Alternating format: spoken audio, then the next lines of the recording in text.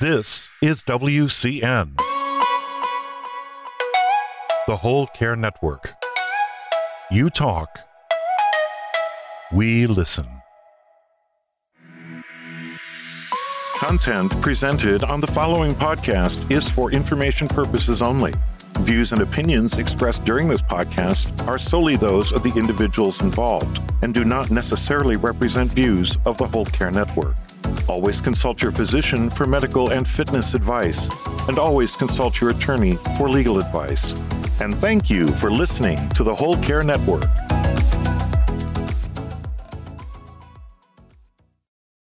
I see things a little bit differently than most people, and in all honesty, I am more afraid of not living than I am of dying.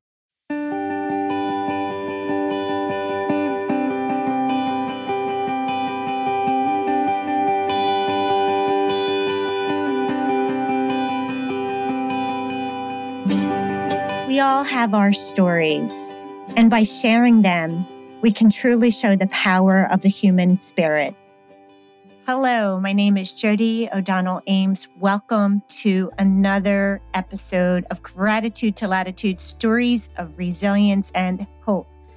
It is my true honor to introduce my guest today, Sean Swarner. He is an adventurer, author, inspirational speaker, and way much more.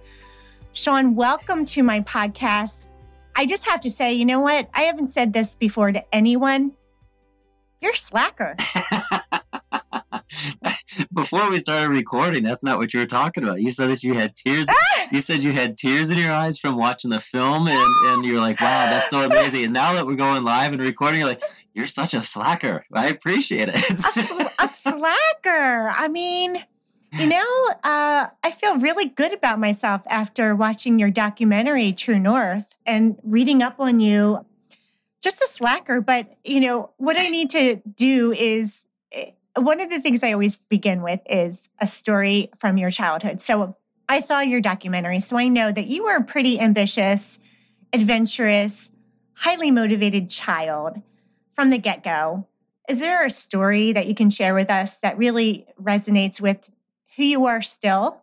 Because I always say I was this kind of quirky, observant, highly sensitive empath child who was always dreaming and working hard. And I'm still that person today at 56. So I wonder if there's a story of your childhood that kind of kicked off that you knew you were going somewhere. The first thing that popped into my mind was, I'm going to say, well, first of all, I was born in a super small town in Willard, Ohio. I mean, we had, I think, maybe 5,000 people in the town. My backyard was a cornfield or a bean field, depending on the season.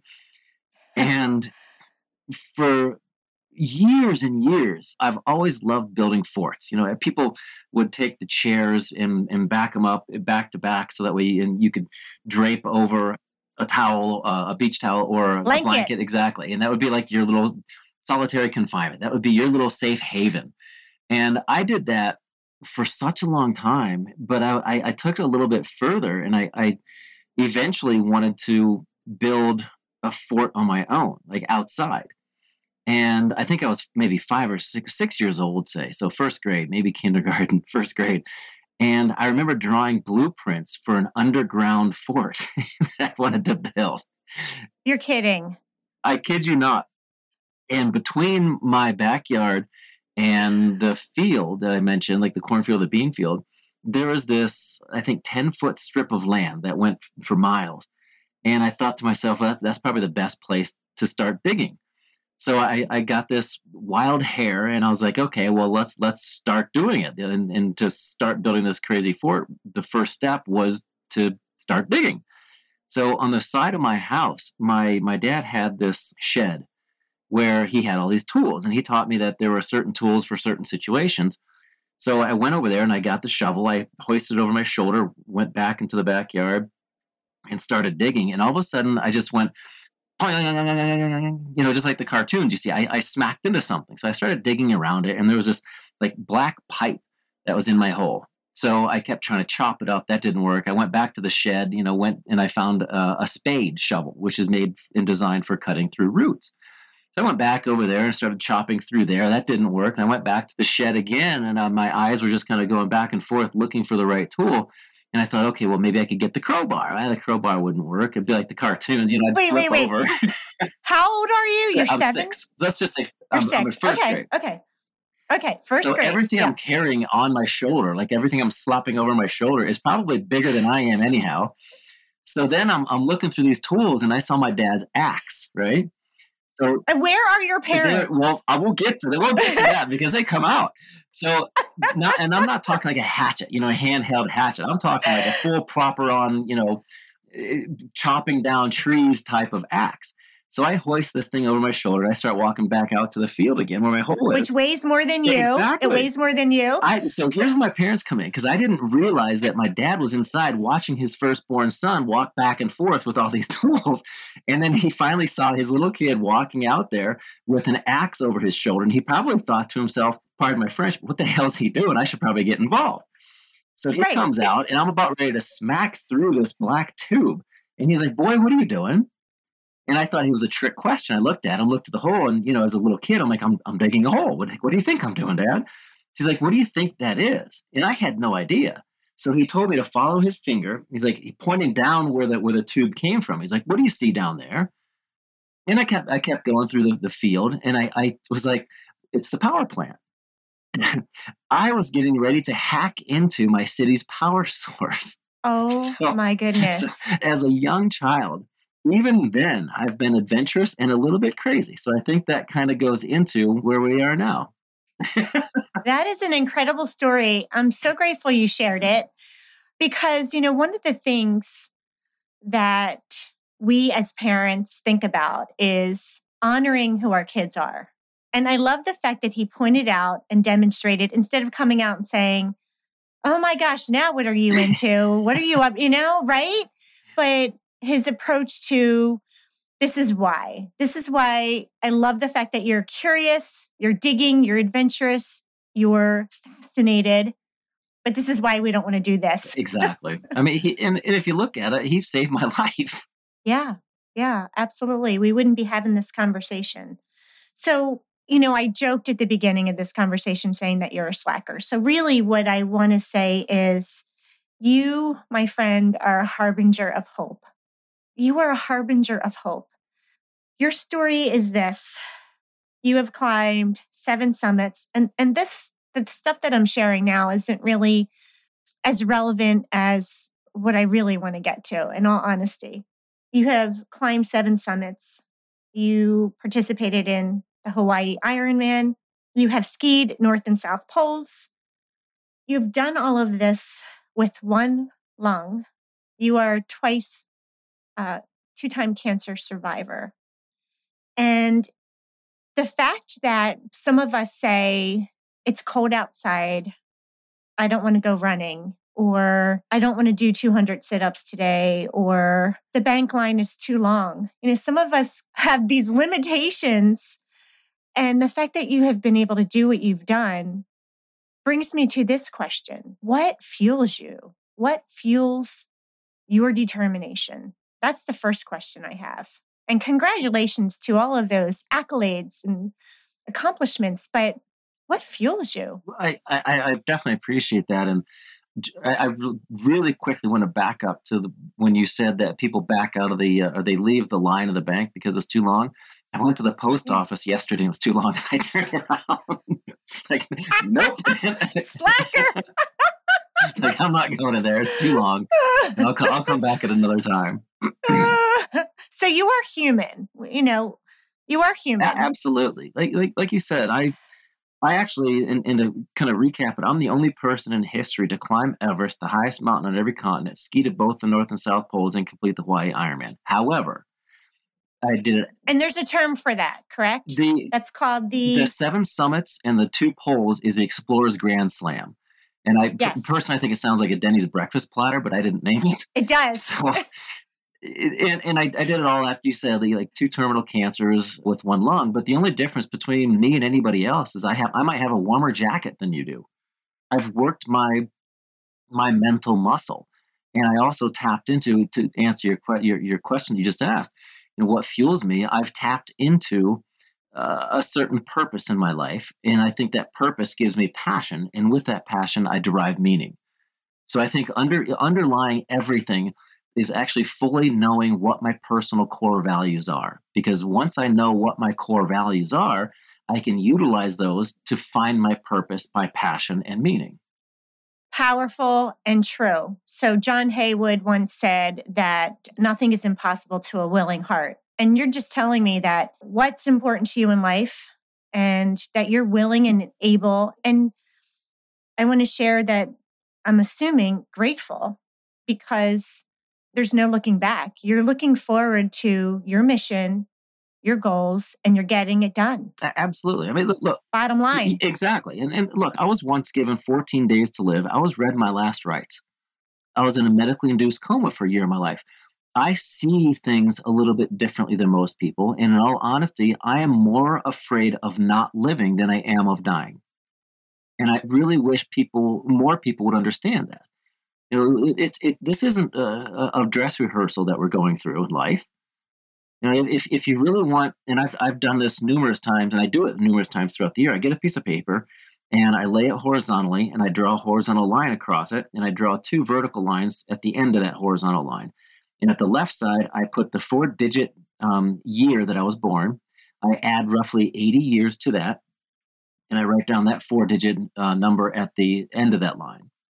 That's your lifeline. Your lifespan. Exactly. So what have you done in the past? It's your dash, Sean. Exactly. It's your life dash. So may I ask what you eat for breakfast? Because I'm really curious. This morning so on Saturday, I made a quiche with just a few egg yolks, mostly egg whites, and I ate that as leftover for breakfast this morning. Yesterday, Okay. and some yogurt, but yesterday it was steel cut oats with some cinnamon, honey, and blackberries with Okay. sliced almonds on top. Because you mentioned mindset, and I want to get into that. But I also believe, because I am someone who, as I said, I'm about 56, turning 56 in a few days, and Happy birthday. thank you, December 25th, actually. So it's a little bit longer than a few days. But I have always thought from a young age that body, mind, and spirit go together. Mindset is key, and that we are far more capable than we realize. And when we challenge ourselves by doing things like fasting, and today I will have no sugar, for example, or tomorrow I will have no coffee, or I'm going to cold plunge because I can, right? I have seen with my experience of ALS, people who haven't had food for a decade. So I know the power of the human spirit. You mentioned mindset. So I think that these two things go together. So what are some of the habits that you have as an individual, both with your eating as well as mindset, that maybe give you that edge? That's a great question, and I've done a lot of thinking about this. And I'm a keynote speaker.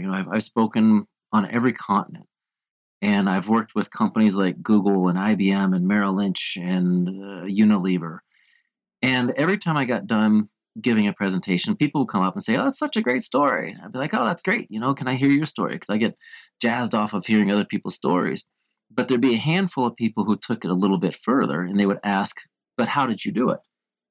Because in my talks, I tell them my first goal was literally to crawl 8 feet from the hospital bed to the bathroom, and then move on to climbing, to the top of the Mount Everest, the highest point in the world. And then I also take a group up Kilimanjaro every year, which is the highest mountain in Africa, as a fundraiser for a cancer charity. And the average success rate on the mountain is 48%. My groups are at 99%. Wow. Double the average. And are these people living with cancer, or is this a group of the variety of people and conditions? And anyone can go. What we do is we actually fund a survivor's trip every year, and then it's the responsibility of that survivor to raise funds for next year's survivor, kind of paying it forward. Okay. So anyone can go. And I've taken people from 13 to 70 years old. And it literally is a life-changing experience. So looking at those two, and this is what I'm getting to, is I've sat back for the past year and a half and tried to put that together. Like, how did I do this? Because for me, it just came logically. I wanted to go to crawl to the bathroom. And then from there, I wanted to get back in the water and swim back and forth, just 2 laps. And then from there, I wanted to go and swim 4 laps and then 6 laps, and then add it more and more and more. And are you, just for our audience, are you just talking about after your surgery and surviving your second bout with cancer and now as a 16-year-old with 1 lung? Are you referring to your recovery? Correct. So I was just trying to get back to where I was before, because I was a competitive swimmer for years, and I still have records from like 1988, 1989.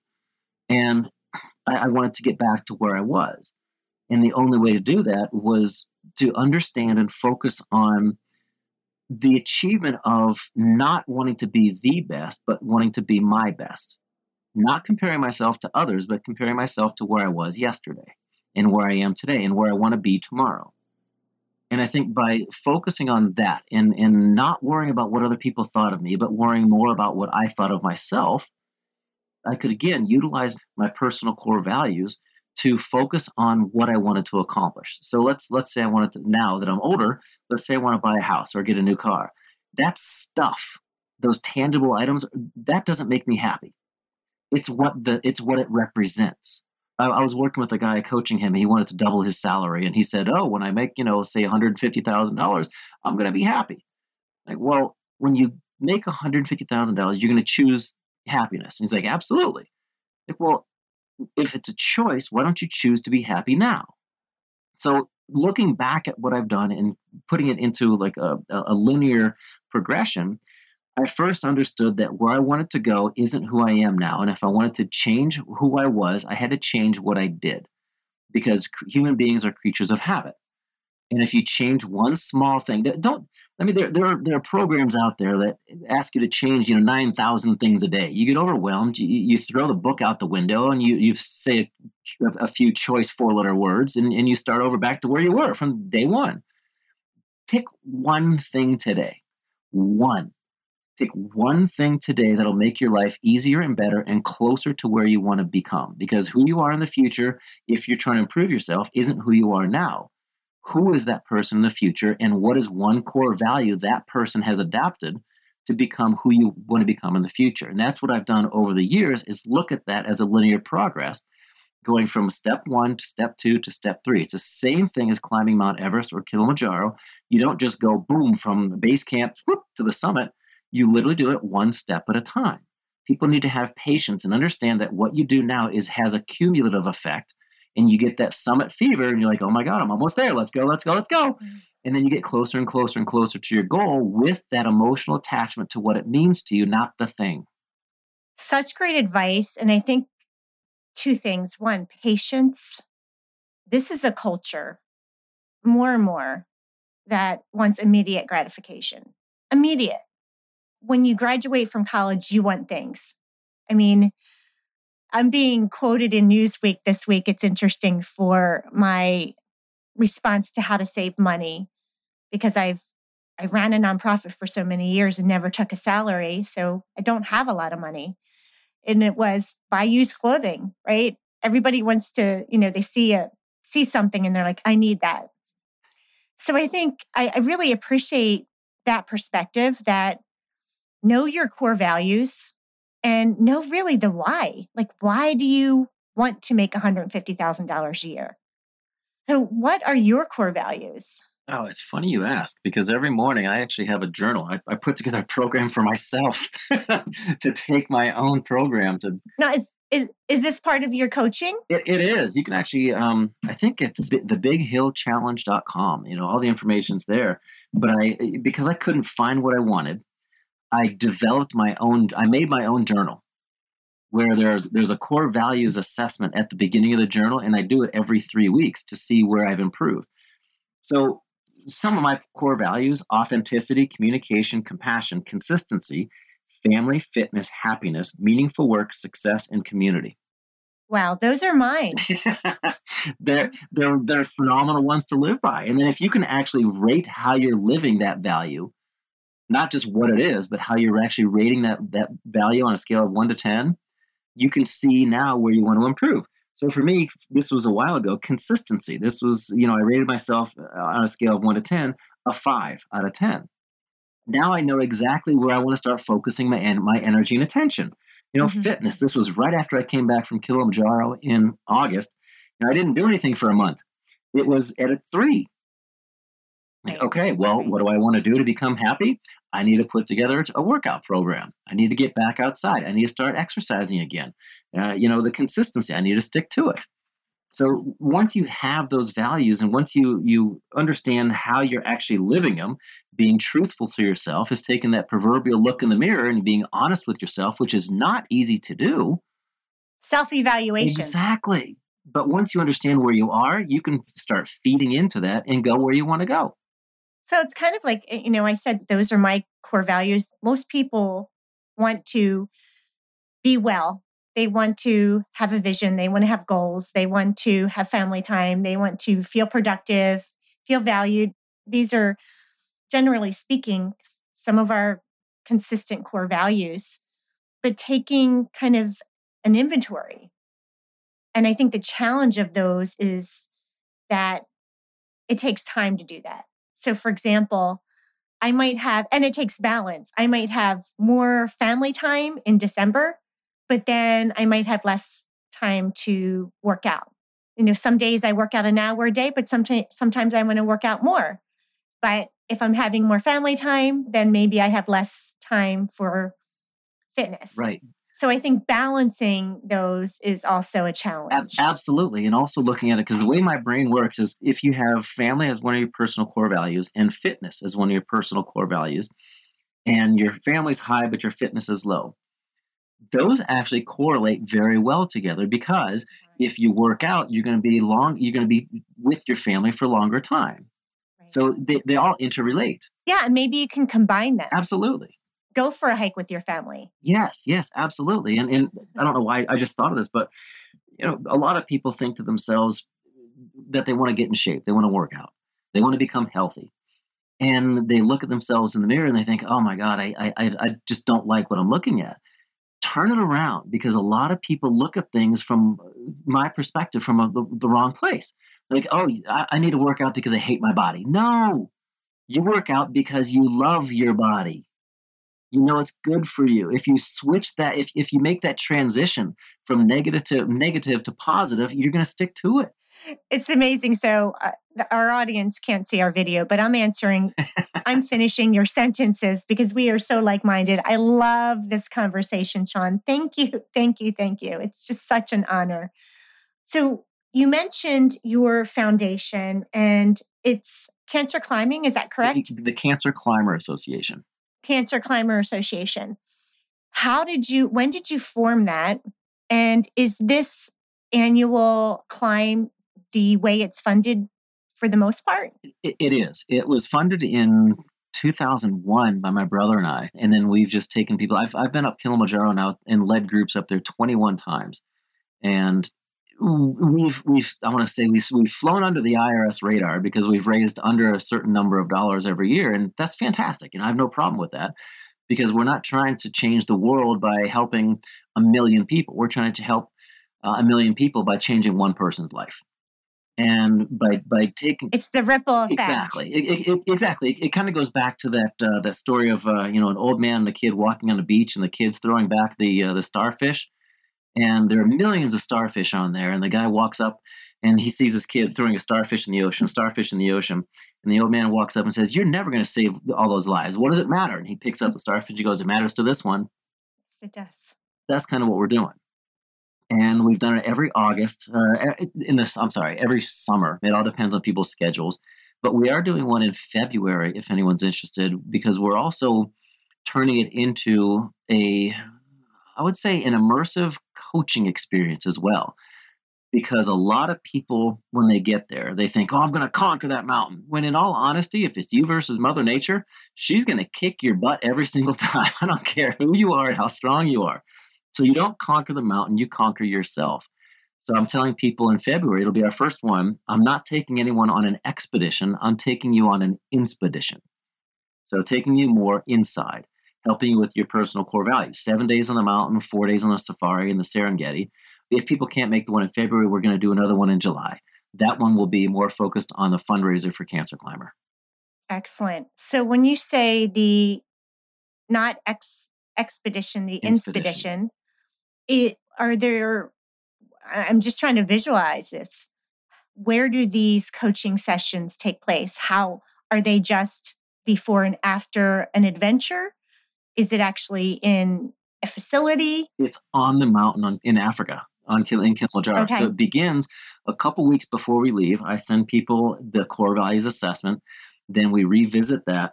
When we get there, I do a gear check, say the day before. That evening, we're going to go through and have everyone say their power word. And I give everyone a bracelet where I ask them to fill in the blank. If they're exhausted, which the summit night, everyone turns into a walking zombie. We leave at midnight, we summit around 8 or 9 in the morning. And at some point, you start to doubt yourself. So what one word would help you continue forward by filling the blank? I am blank. And on mine, it used to say, I gave it to a friend of mine who just had a stroke, but mine says, I am unstoppable. Some people, I am living. I am conquering, whatever it might be. And each evening on the mountain, we're on the mountain for 6 nights, 7 days. Each evening, we have things that we're going to walk them through. The first camp is everybody gets there and they always complain, oh my God, my feet hurt. My back is killing me. I'm so tired. And I just let them go. Get it out. But then I stop and I point at someone like, Jody, now give me 5 things that happened today for which you're grateful. Switching that mindset. And then in the morning at breakfast, when we're all sitting there, I ask them, okay, well, now focusing on one of your personal core values, how can you better enjoy going from this camp to this camp? And there are also coaching opportunities on the trail itself. And it's immersive because I'm working on it. I have a friend who's in Canada. He's going to be coming with it. His name's Niall. And it's in the moment coaching, which is where, as you well know, a lot of transformation happens. Boom, in the moment. And all of a sudden you get it. And then you come off the mountain. Then we go on this 4-day safari. And that's when we unbox everything. And people have that aha moment like, oh, like that's fantastic. Do you correlate this with your book? There is a lot of information in the book the second book. So I have one that was published years ago, and then one that just came out called Everest Being Unstoppable, where it helps people utilize vivid visualization to accomplish their goals. And you can get that on my website anywhere. Amazon, just go to Amazon, probably the cheapest place to get it. Right. So SeanSwarner.com is your website. Exactly. Just like Sean Connery and the Warner Brothers, but slap an S on the front. Okay. Thank you. And when did your second book come out? Just recently, September. September. Yeah, we haven't really done a big push on it yet. But it's a series of 7 that's going to be coming out. The first one was Everest Being Unstoppable. The second one's going to be Kilimanjaro Into the Self. And then it works on and plays off of the title is what each one of the 7 summits mountains are called. So the next one is Elbrus and then Aconcagua, etc. I can see this as a college course. Maybe, yeah. I'm just putting it out there. Life 101.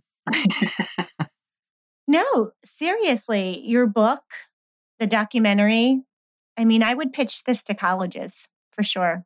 And then they could bring you in as a speaker as a culmination. Ooh, we'll have to talk offline about that. Let's talk. Right. Let's talk. Yeah, I started out as a teacher of language arts years ago. And when my husband was diagnosed, I stopped teaching. Diagnosed with ALS, I stopped teaching, but I never went back to it. But I'm always thinking and have one of those brains as well. So 120,000 men are diagnosed with lung cancer annually. Was your cancer was Hodgkin's? Is that correct? The first one was Hodgkin's. The second one was Askins, which was a small cell tumor on the subpleural lining of my right lung. Okay. And then that lung, the right lung is the one that was removed. Is that correct? Partially. It was never removed, but because of the radiation therapy I had, there's so much scar tissue, there's really no oxygen transfer. Okay. So you really and truly are the epitome of this conversation of gratitude to latitude and stories of resilience and hope. As we end our conversation here, and I'd love to have you have another conversation with you as well. When you are coaching, how do you share, what advice do you give to people to build resilience? And from your documentary, I'm assuming you just tell them to get out there, get outside of your comfort zone, man up. But I would love to hear it from you as well. I think with my coaching, a lot of people have come to me asking me, well, what should I do? What are the answers? How do I figure this out? And I tell them, I don't have the answers. I don't have all the answers. I just have all the right questions.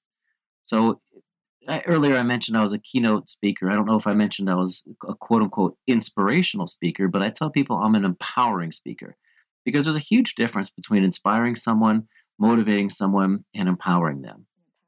And if you can help someone, let's say a child, for example, building that resiliency, they're sitting down trying to figure out a puzzle. If a parent comes in and swoops in and does that for them, the child doesn't learn anything. But if you sit there and you encourage the child, hey, go for it, you can do this, and just kind of constantly feed them with that inspiration, they eventually empower themselves. So with my coaching, I ask people just deeper questions, empowering questions where, hey, how do you think this affects your future self? Or, what's I mentioned it earlier, what's one thing you can do today that'll change who you are tomorrow for the better? And eventually, I don't lead them, but I think a lot of times looking at it from using a mountain analogy is a lot of people think leaders need to be up front and they need to go out boldly where no one's ever been before. But in all honesty, I think a good leader leads from behind because when you're up front, you can't keep an eye on people. When you're behind, you're encouraging them to go forward on their own. If they stray off the path, I can go up there and kind of push them back on the path without falling off the mountain. So I think a good leader leads when it's dangerous, and when it's not so dangerous, they're behind, keeping an eye on people. So with facilitating. Exactly. So with my coaching, I'm behind them. I'm encouraging them. I'm giving that little that encouragement, that little pat on the back, like, hey, you can do this. I'm the biggest cheerleader, but I also ask the proper questions to help them figure it out on their own. Because all the questions, all the answers that you need are within you. Yes. My podcast that was released on Sunday with my friend Neil Bhaskar is an engineer, and that's exactly what he shared, especially through meditation, that all the answers we already have. How about for those who are currently battling cancer? It's another type of resilience. Sometimes it's hard to find gratitude in that journey. Any book, quote, or guidance you might have for them as we close out our conversation? Well, selfishly, I'd say my book, because I've been there. I know what it's like. Yeah, yeah. And it's also interesting you asked that because I have a friend I was talking to yesterday. He's going through treatment. And he has 6 mouth sores from the treatment. He's 16 hours in bed, and he's telling me that he feels like he's drowning. He can't get the breath to come back up. He's exhausted, and he's just sinking in the ocean right now. And I told him that it's okay. It's understandable. You don't always have to be positive. Things aren't always rosy. Going through the treatments, there are difficult times, and it's okay. It's okay to feel down. Don't beat yourself up if you're not having a good day. Don't beat yourself up if you're not feeling good. It's fine to express, hey, to your family, whoever's there, just like, look, I'm not having a good day. Just give me my space for a little bit. Communicate. And also, like I said, embrace it. Embrace the fact that you're having a bad day because it makes those good days even better. So when you are having those bad days, think about the future. Think about what you want to do. Utilize vivid visualization and those emotional attachments to the end result that I mentioned before. But also understand that it's okay. It's a temporary feeling. It's a temporary state, not a permanent condition.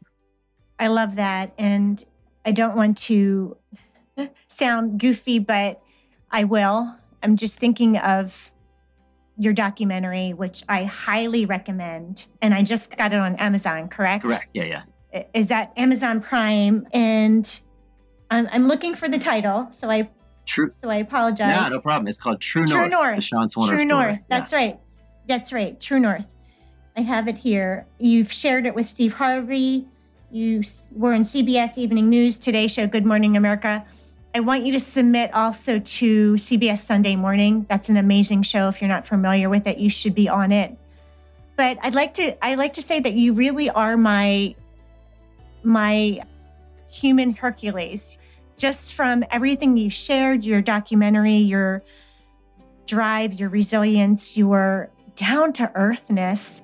I feel like you are someone who anyone can relate to. Just, you feel like a brother to people. You know, you're just this kind-hearted person with core values that matter and authenticity that resonates. I am just so proud of all that you've accomplished. I thank you for sharing this story with us today. Your book is that Keep Climbing? The first book? Keep Climbing was the first book. I think you can get them all on Amazon. Just go to Google all on Amazon. Just Google Sean Swarmer. Your website is SeanSwarmer.com. Thank you so much for being here with us today. You really are not only an inspirational person, but an empowering person. I'm a better person just having heard this story from you firsthand. So thank you. Jody, that really means a lot. Thank you for the opportunity. And also know that, as I said earlier, there's really no difference between me and anybody else. So I get my inspiration and empowerment from you as well, because you give people the opportunity to share their stories, and you become a conduit to hope itself. So thank you. Well, thank you. I appreciate that. You know, it's just part of the process of learning and growing together. That's what this podcast is all about. Appreciate it. Thank you so much.